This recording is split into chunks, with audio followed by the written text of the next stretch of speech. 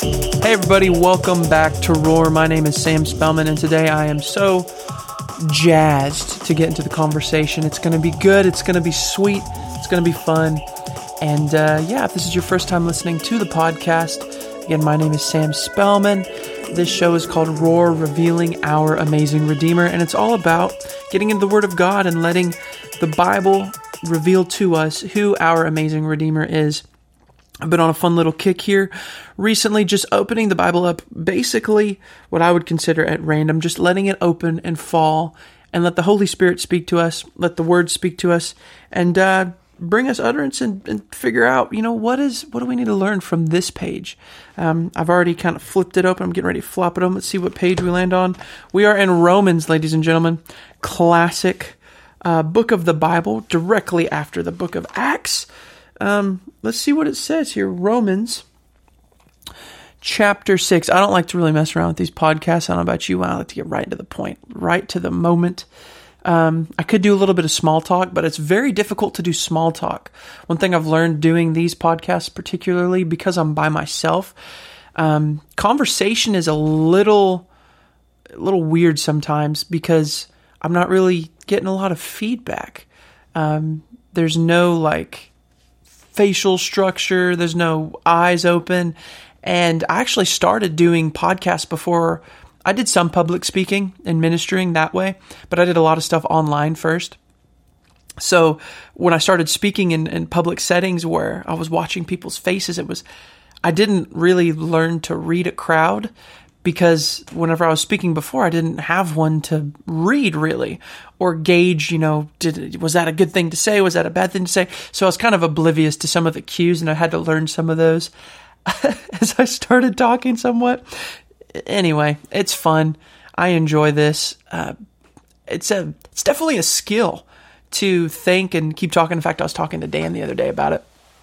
I was like, dude, when you start talking in front of a camera and you go and you're it, man. If I fumble, if I my tongue goes, and I have a moment or I say something that's it, dude. Start over, edit it out, work on it. And to get these in one take is definitely an exercise of muscles, and it is definitely the grace of God. If it wasn't for the ability to communicate that He's given me, I don't think I would not be doing this, man. It would be a lot rougher of a listening experience for you guys, I am sure. But Romans, where I opened up, it's the end of 5 into 6 and the very beginning of 7 is the way my Bible is distributed at the moment. I think it's interesting.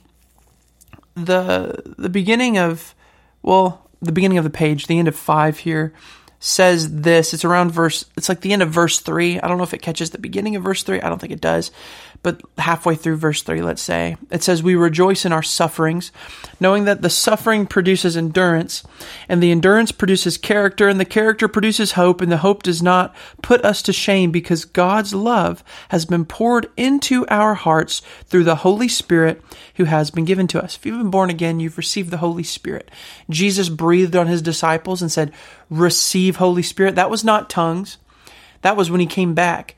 So that was their born again experience. They received the Spirit of God, Spirit of counsel, might, knowledge. Anyway, they received this Holy Spirit, the part of who God is, the three, the Father, the Son, the Holy Spirit. They received the Holy Spirit. They received the breath of God again. I like to the way that the Lord's really kind of shown it to me is, in the garden when Adam, it says, whenever He created man, He says He breathed into him. And when you hear the word receive, it means you're getting something back that was lost. Now we know Adam fell and man fell, right? Whenever he was kicked out of the garden, man fell and death entered into the human experience, the curse working by the sweat of your brow, child pain and childbirth, all those things that happened. When that happens, there was a breath, there was a way of God that no longer dwelled within man. The Holy Spirit wasn't in man, but the Holy Spirit had to rest upon man, like in the Old Testament. So the Holy Spirit came upon them, like the judges and David, the Spirit of God rested upon them.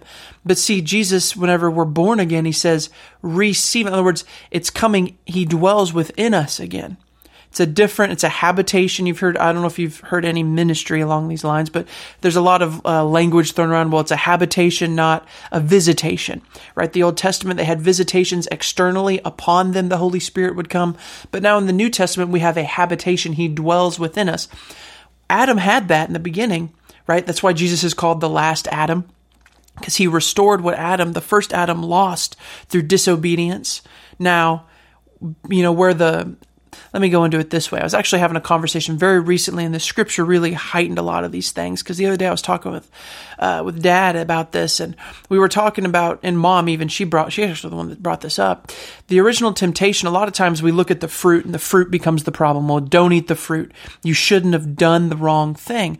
But the original temptation was actually questioning, did he say that you couldn't eat the fruit? Did God say that? So the original temptation was actually not just questioning the tree. It was, did God really mean what he said? In other words, is he really worth you putting your faith into? And we look at this scripture. I'm circling back here. Let me finish this thought and I'll come back to what I was saying. We rejoice in our sufferings. The Bible says, resist the enemy. He shall flee from you. Cast down every idle thought. Or thought that would exalt itself against the knowledge of God. In other words, what are you doing when you're resisting the devil? You're resisting accusation. Did God really say? Did God really say? If he really said, you wouldn't be going through that right now. If he really said what he meant, then you wouldn't do this. If he really said that, then you wouldn't. But in reality, that's where the faith needs to come in, where Jesus, again, the enemy pursued him. When he was tempted, he said, if you are who you say you are, in other words, if God's really backed you like he said he's backed you, then you can throw yourself off this building. If the word says, God said that he'd give his angels charge over you. If he really said it, then throw yourself off. It's the same temptation. It's the same lie. If you really are who God says you are, if you really are the Son of Man, if you really are the Son of God, if you really are, then make this rock turn into bread. It's the same temptation. But Jesus answered that with the truth. He did not take the bait. He didn't buy into that lie. He didn't take that lie and was like, yeah, I am who he's, and then he just plays right into it. Because see, that's where Adam he played right into that.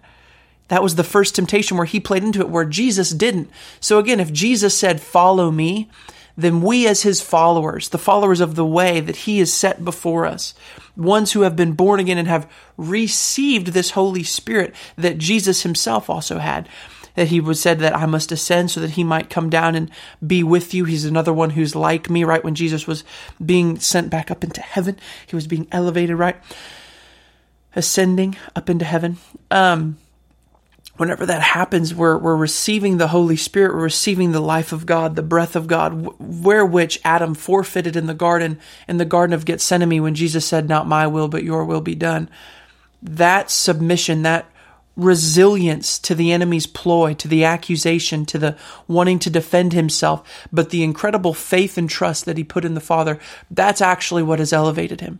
And it's the same thing that's going to elevate us in our lives. And that's what this scripture says right at the end of verse 3. We rejoice. In other words, this proving of our faith, this suffering, this resistance that is trying to come against us, we rejoice in it because we know that it produces the endurance. In other words, it produces in us a greater passion that, no, God is for us. The truth becomes stronger in our heart. That's what it was so strong in him. And the endurance produces character, and the character then produces hope. And hope is the substance of things, or faith is the substance of things hoped for. So we have this hope. It does not disappoint or put us to shame, because when we have that hope and we put faith in that hope, faith is the substance of things hoped for. So we have such hope in who God is, in what Jesus has done, and the resurrection and the redemption and the forgiveness of our sins, the justification of our sins, that he paid every bit. We are innocent before the Father. That hope produces faith, and that faith produces things in our lives. It produces what we need, right? That's how God operates. We've talked about that in a recent podcast. This hope does not put us to shame, because why? Faith works through love, because God's love has been poured or given into our hearts through the Holy Spirit. So the Holy Spirit is the master of working all this out. All these things that are sequentially being grown in our lives as believers, sequentially being things that were seeds when we're born again. The seed is planted in our heart, but the Holy Spirit works with the Word, and He cultivates the truth. With the knowledge of the truth, He begins to build these fruit, the fruit of the Spirit. Galatians 5 talks about love, joy, peace, patience, kindness. All these fruit begin to be cultivated and grown by the Spirit through the knowledge of the Word, the knowledge of the truth of who Jesus is, what He's done, the way He lived His life, the way He resisted the enemy, the time He spent praying, the example He set before us, how He treated the disciples, how He explained things, His temperament, the joy. The Bible says He was anointed with joy above all His brethren.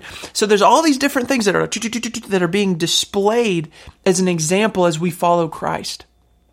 And the Holy Spirit is the one who shows. He's the teacher. He's the comforter. He explains these things. He gives us gifts, right? There's all the gifts of the Spirit, words of wisdom, words of knowledge, power, the power gifts, healings, gift of faith, tongues and interpretation, right? All of the gifts. I didn't name them all, but you go through all the gifts of the Spirit. Then you have the gifts to the body that Jesus has sent, right? The fivefold ministry gifts, apostle, prophet, pastor, evangelist, pastor, teacher, right? All of those gifts to the body that He's given.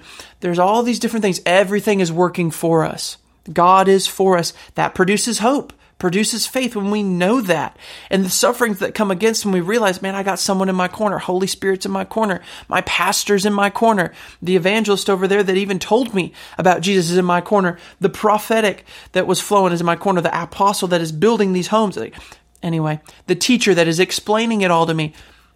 There's hope. God is for us, right? That's just the fivefold ministry gifts, the instant moments, the very intimate moments where the gifts of the Spirit flows, tongues and interpretation, words of wisdom, words of knowledge, gifts of healing that are given, gifts of faith, prophecy, right? All these things that can happen. It just produces this fuller and fuller, and the Holy Spirit, who has been given to us, uses all of these things. Says this verse 6, for while we were still weak, at the right time, so there's an appointed time, God knew when and how to set all this up. Christ died for the ungodly. For one will sacredly die for a righteous person, though perhaps for a good person one would dare even to die. But God shows His love for us in a while that we were, I am struggling to read that, But God shows His love for us that while we were still sinners, Christ died for us. Since therefore we have now been justified by His blood. That goes back to Genesis chapter 9. Noah gets off the boat.